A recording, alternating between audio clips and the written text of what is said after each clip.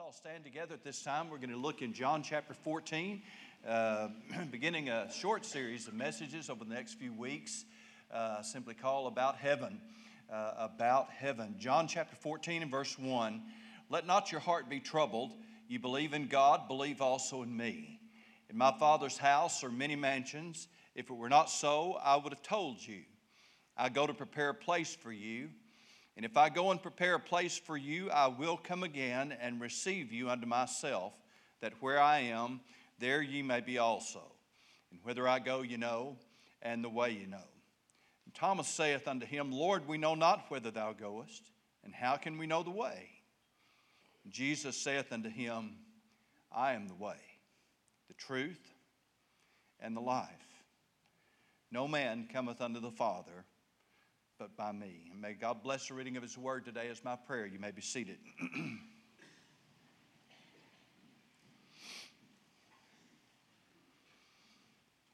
Every year finds more of my friends and loved ones in heaven. Gets on my mind sometimes, I don't mind telling you, just thinking about what my mom, others are doing, how they're enjoying the presence of Almighty God. A few weeks ago, our series on Sunday morning on the kingdom brought me through the subject of hell. There's nothing fun about preaching about hell, I'll tell you that right now. It has to be done because the Bible teaches it, and we need to learn and need to hear about it from time to time. But it is fun to preach about heaven. And so for the next few weeks, I'm going to look at some of the classic passages in the Bible about the subject of heaven. And then our last message is going to be about how to be sure, how to be certain, as we'll discuss that wonderful doctrine called the eternal security of the believer, how you can be sure about heaven.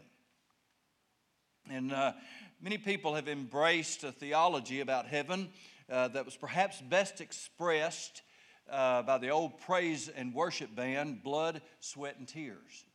They made a song. They weren't a praise and worship band. They was a rock and roll band. Just telling you. Some of y'all didn't get that, so I thought I'd make it clear.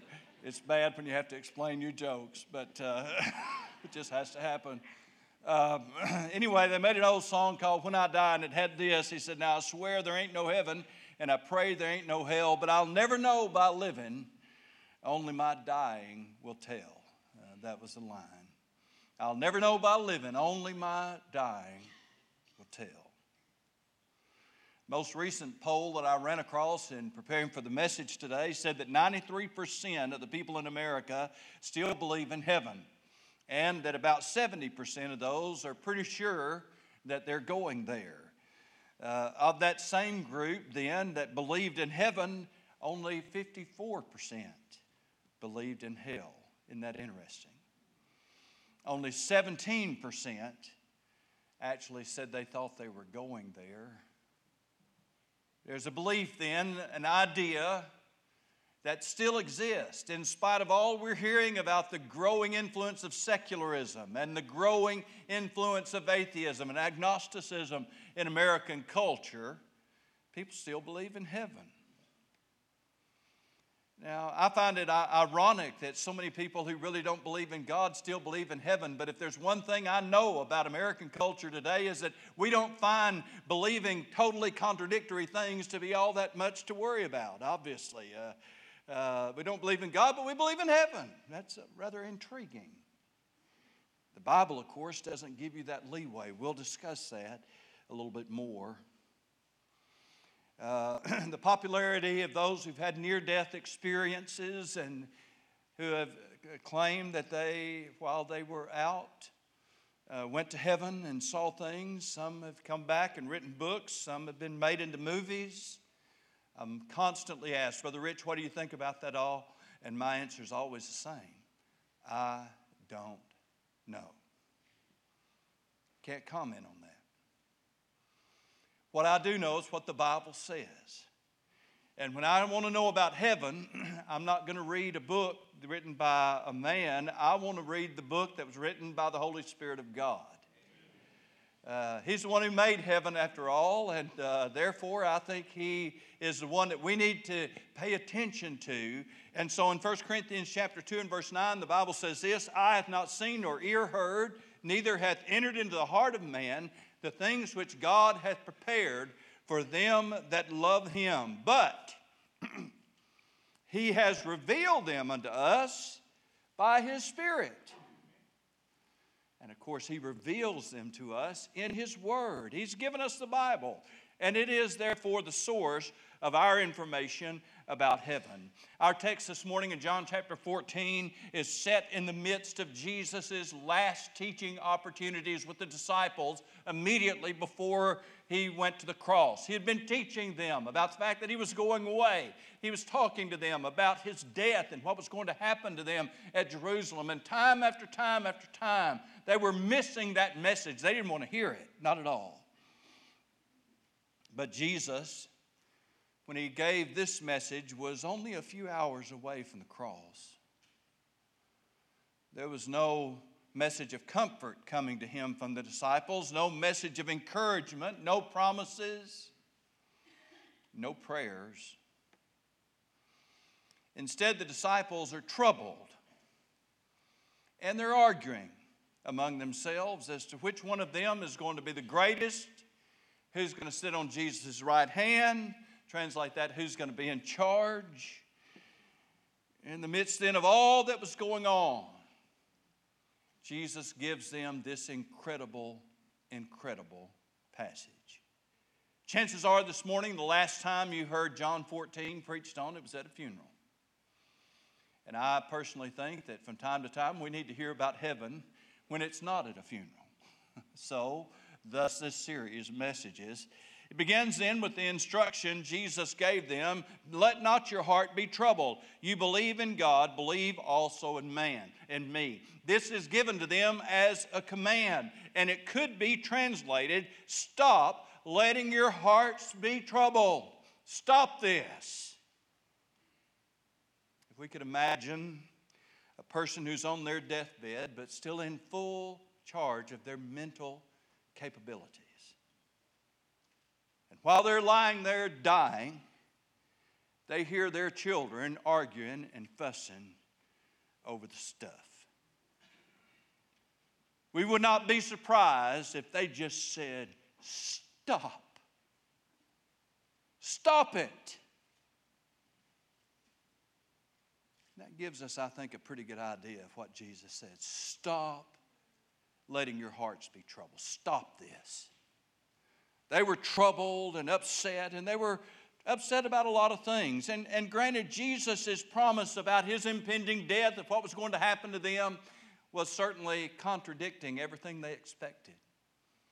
Right up to the very end, they were expecting Jesus to overthrow the Roman rule and establish His messianic kingdom and restore the kingdom unto Israel. Right up to the very end, they were still asking about it. You'll see that in the book of Acts, right up to the very ending.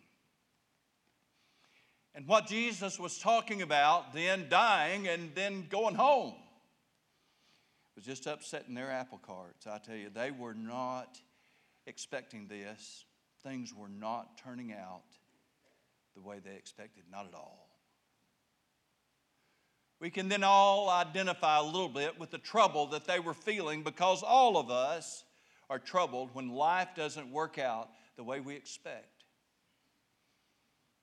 And especially when it turns in a direction that we would consider to be tragic, and we've cried out to God as one of His children, begging Him to help us, and He doesn't. God doesn't do always what we think He ought to do. Life doesn't go the way we think it ought to go, and sometimes that troubles us almost all the time.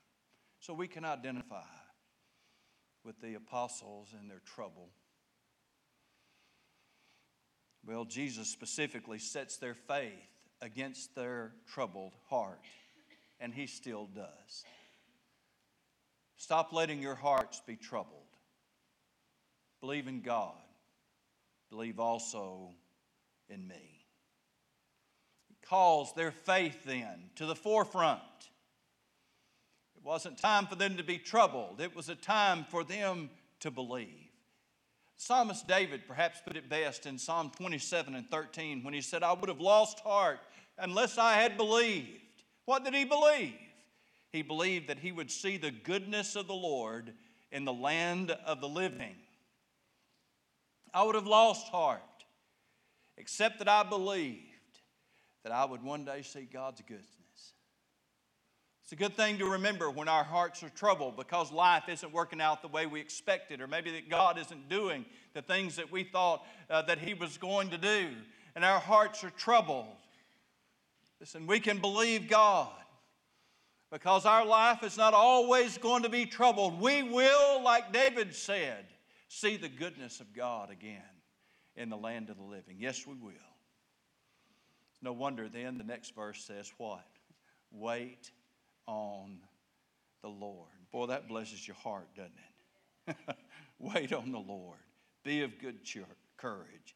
He shall strengthen your heart. Wait, I say, on the Lord. Well, since there in John chapter 14, the first part is a command, stop, then letting your hearts be troubled. We can take the second expression also as a command, in which case it would carry the idea of you keep on believing. You keep on believing in God and in me. They had expressed their faith, you see, in Him, but Jesus knew what they didn't know. He knew that their faith was going to be challenged. In fact, it was already being challenged. And there's nowhere where our faith is more imperative than when we are facing the final challenge, the reality of death, whether it's our own or someone that we love. We believe in heaven then because we believe in God. We believe in heaven because we believe in Jesus. To refuse to believe in God, to refuse to believe in Jesus Christ, is to reject the reality of heaven. You believe in God, believe also in me. So that's the instruction. You stop letting your hearts be troubled, and instead you keep believing. Then He gives them those marvelous promises, the information. If that's the instruction, then He gives them this information. In my Father's house are many mansions. If it were not so, I would have told you, I go to prepare a place for you. And if I go and prepare a place for you, I will come again to receive you unto myself, that where I am, there you may be also. And where I go, you know, and the way you know, my Father's house.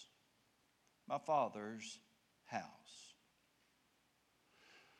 Writer of the book of Hebrews gave us some important information about the Father's house in Hebrews 9:23. It was therefore necessary, he said, that the patterns of the things in the heavens should be purified with these, but the heavenly things themselves with better sacrifices than these. You see, he had been talking about the Old Testament temple. And the Old Testament temple, tabernacle before it, was referred to as the house of God. But the writer of the book of Hebrews is pointing out to them that though it contained the Holy of Holies and the mercy seat, and though God had promised to meet with His people there, that Old Testament tabernacle in the temple was really just a pattern, a figure, a type, a picture, if you will, of the reality. And the reality is heaven. That's exactly what he's going to tell us in this passage. For Christ has not entered into the holy places made with hands, which are the figures of the true, but into heaven itself.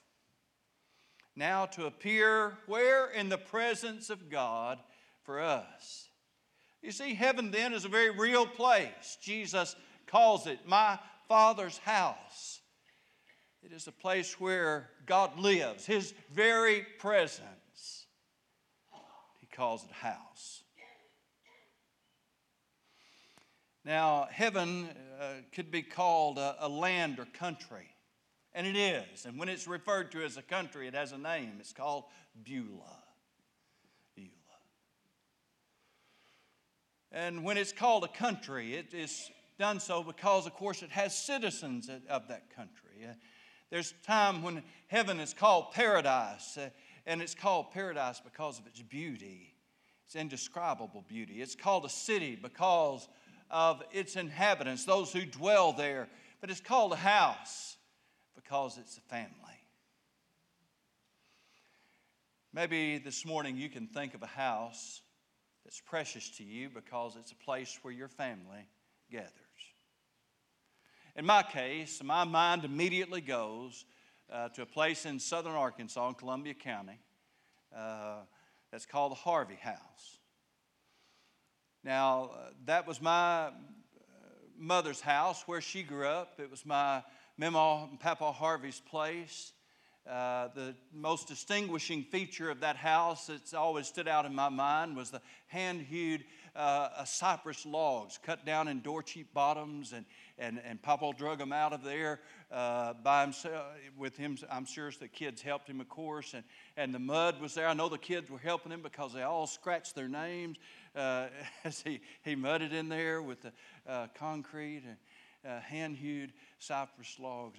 He built it himself. We'd gather up there. My mom was one of 11 kids, so when all of us gathered together, it was a young town out at the Harvey place. I'm telling you what, it was humongous.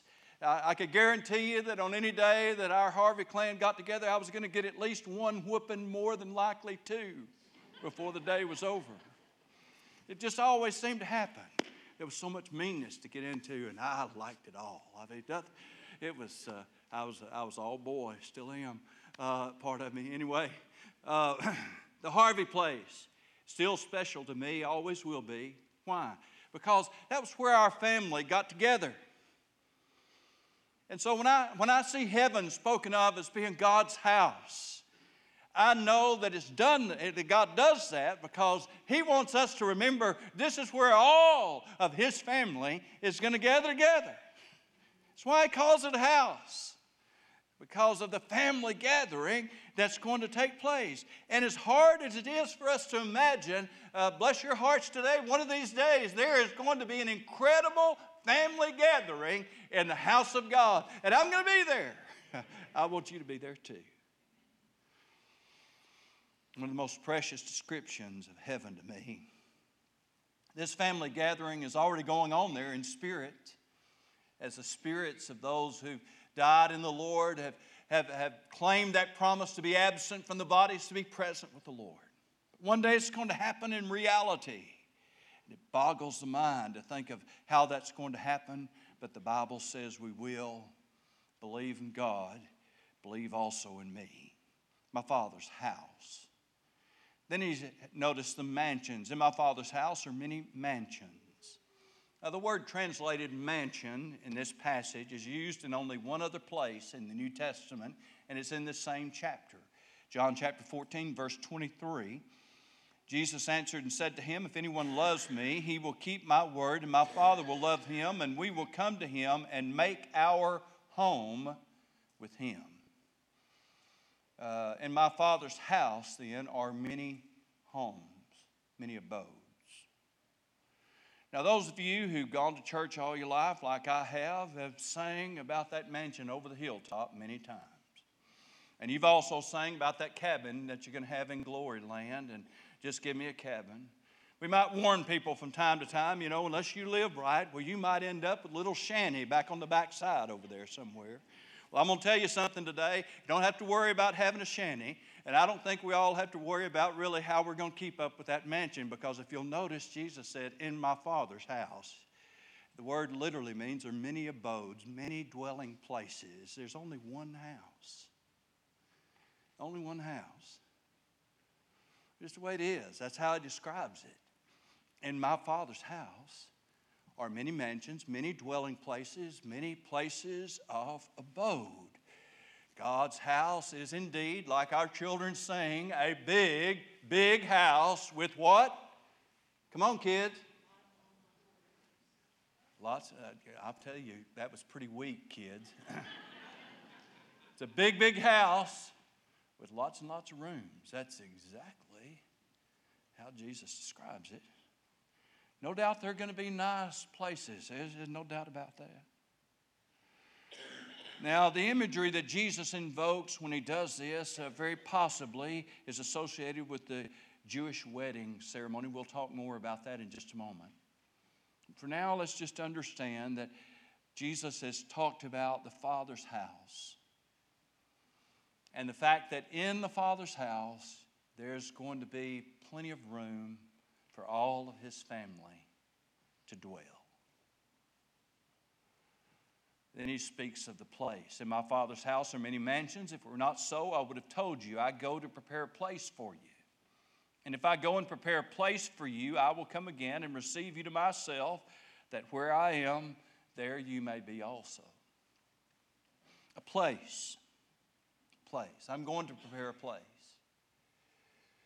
Now, many scholars throughout the years have pointed out the simple reality that it's very possible, we can't prove it, it's very possible that Jesus was invoking that imagery from the Jewish wedding. Because once the bridegroom and had made that decision, the bridegroom had been picked and the bride price had been paid and agreed upon, then the bridegroom had a responsibility. And that responsibility is he had to go make a place. You see, he couldn't get married. He couldn't take his bride unto himself until he had a place for her. That was a good practice then. It's still a good practice, by the way, today. And so he said, I'm going, and that's exactly what they'd say. I've got to go and get the place ready. And when I get the place ready, then I will come back to receive you into myself. Now, I can't guarantee you that's all that Jesus was thinking about in this passage. But I can tell you absolutely that Jesus is preparing a place for us. And once that is done, he's going to come back to get us.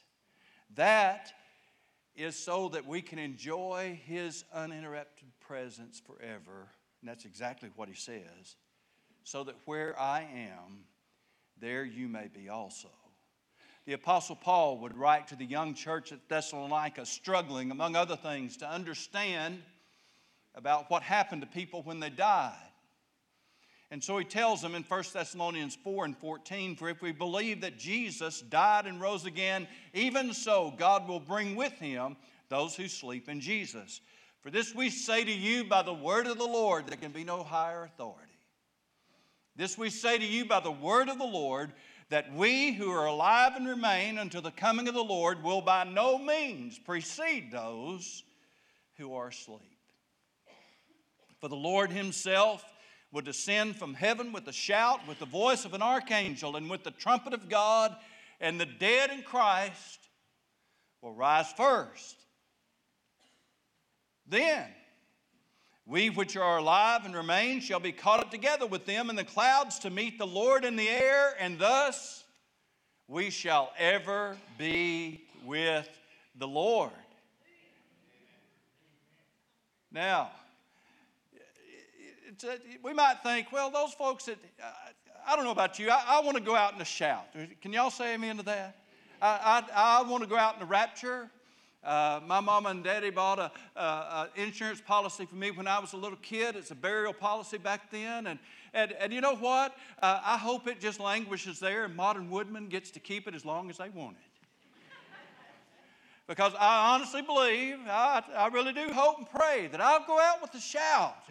And I'll be one of those that are alive when Jesus comes. And Paul did too, because he said, then we which are alive and remain will be called up in the Lord. You know, I want to meet the Lord in the air.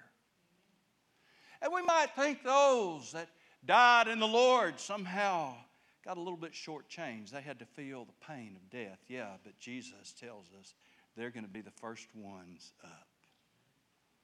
By no means, he said, will we precede those that are asleep. Don't you worry about your loved ones. Literally, they're going to be waiting for you in the presence of our Lord Jesus Christ when you get there. When you meet him in the air, they'll be there with him. They go first. Now, I don't mean to say by that they're going to be up there for a month or two. This thing's going to play out so fast as far as earthly time is concerned that by the time it all plays out, we'll just be together with the Lord forever. Oh, what a day that's going to be. I'm looking forward to that.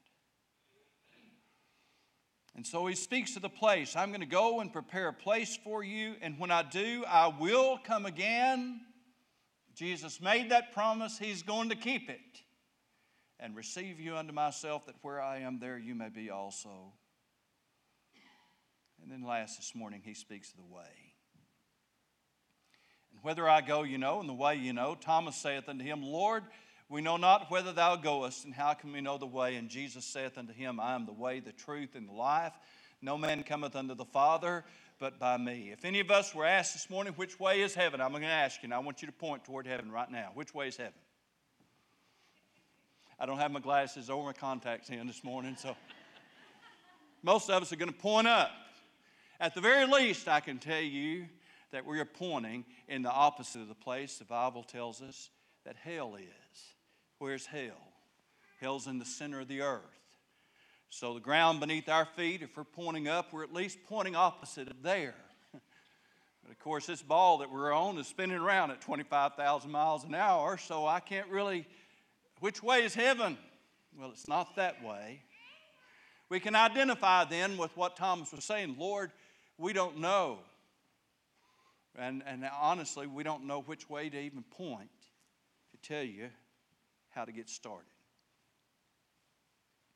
So Jesus gave him a simple answer. What's the way to heaven? Jesus said, I am the way. I am the truth and the life. No man cometh unto the Father but by me. The disciples knew the way, you see, because they knew Jesus Christ. And the exact same thing is true of any person in this auditorium this morning who knows Jesus Christ as your Savior. There's been that time in your life where you've received Jesus as your Savior, then you know the way to heaven because you know Jesus Christ. That's it. Earlier in this same book, Jesus would meet a good man, a very religious man, a teacher in Israel by the name of Nicodemus. And he gave to him a simple instruction: you must be born again. You must be born again. Your birth certificate, everybody here has one. Your birth certificate records a specific time and date when you were born. Mine was April the 9th, 1959.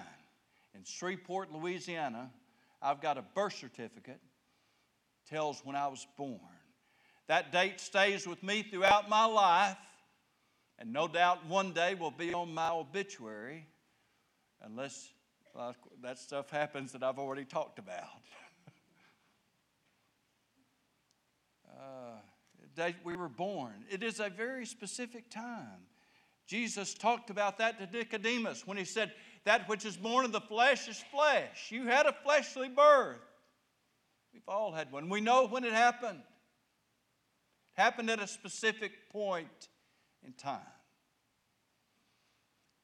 But then he said to him, Nicodemus, you must be born again. Nicodemus had been raised all of his life to think he was right with God because of his first birth. He was a descendant of Abraham. You understand? He was of the Jewish people, God's chosen people. When he was 8 days old, they took him to the temple. He was circumcised by the priest in tribute to the fact that he was one of the covenant descendants of Abraham. And they believed. They believed. In many cases, they still believe to this day that they're going to heaven, they're right with God, because they're descendants of Abraham, because of their physical birth. But even to him, Jesus would say, Nicodemus, you must be born again. You may have been born to godly parents. They may have taken you to a church. You may have been dedicated. You may have been christened. There might have been other experiences that you had along the way where maybe even you joined a church. Maybe you were even baptized. Maybe you were even baptized by immersion. But I can tell you this morning that unless you've been born again, you're not going to see the kingdom of heaven. And I didn't make that up. Jesus is the one who said it. As you had a physical birth, and that happened at a specific time, so also your spiritual birth must happen at a specific time. It's not about living a good life. It's not about just hoping then when you die that your good life will have been enough. Let me tell you something, it won't. Jesus said, I am the way, the truth, and the life. No man comes to the Father except by me. If you want to go to the Father's house, you come through me. No wonder Jesus said in John chapter 10 and verse 9, I am the door. I am the door. There's one house and one door. I am the door. By me, if any man enter in, he shall be saved, and shall go in and out and find pasture. The thief cometh not but for to steal and to kill and to destroy. I am come that they might have life, and that they might have it more abundantly. I don't care how many bad stories and bad jokes you've heard, when you die, you're not going to meet St. Peter at the gate to heaven. Because St. Peter does not get to decide who goes and who don't go. It's bad theology. Jesus said, I am the door. Jesus said, I am the way, the truth, and the life. And it is only those who receive Jesus Christ as their Savior then who are going to go to heaven. In Luke chapter 16, Jesus told the story of the rich man and Lazarus. A rich man who had it all, but he didn't have God. And when he died, Jesus said, in hell, he lifted up his eyes. The rich man who died without Christ closed his eyes on this world and opened his eyes in hell. Just like that. Lazarus, on the other hand, closed his eyes on this world, and he opened his eyes in the paradise of God. As the Bible tells us, to be absent from the body is to be present with the Lord. So if you've kind of bought in somewhere along the line to that blood, sweat, and tears theology, and a lot of people have it, well, I'll just wait till I die, and then I'll figure it out. Let me tell you, when you die, it's too late. When you die, it's too late. The time to receive Jesus Christ as your Savior is now. That's why the Bible says, behold, today is the day of salvation. Now is the accepted time. Today, if you hear His voice, harden not your hearts. Life is uncertain. Death is sure. And as there is a hell, there is also a heaven. Do you know Jesus Christ as your Savior? Have you experienced the new birth? If not, there'll never be a better time than today.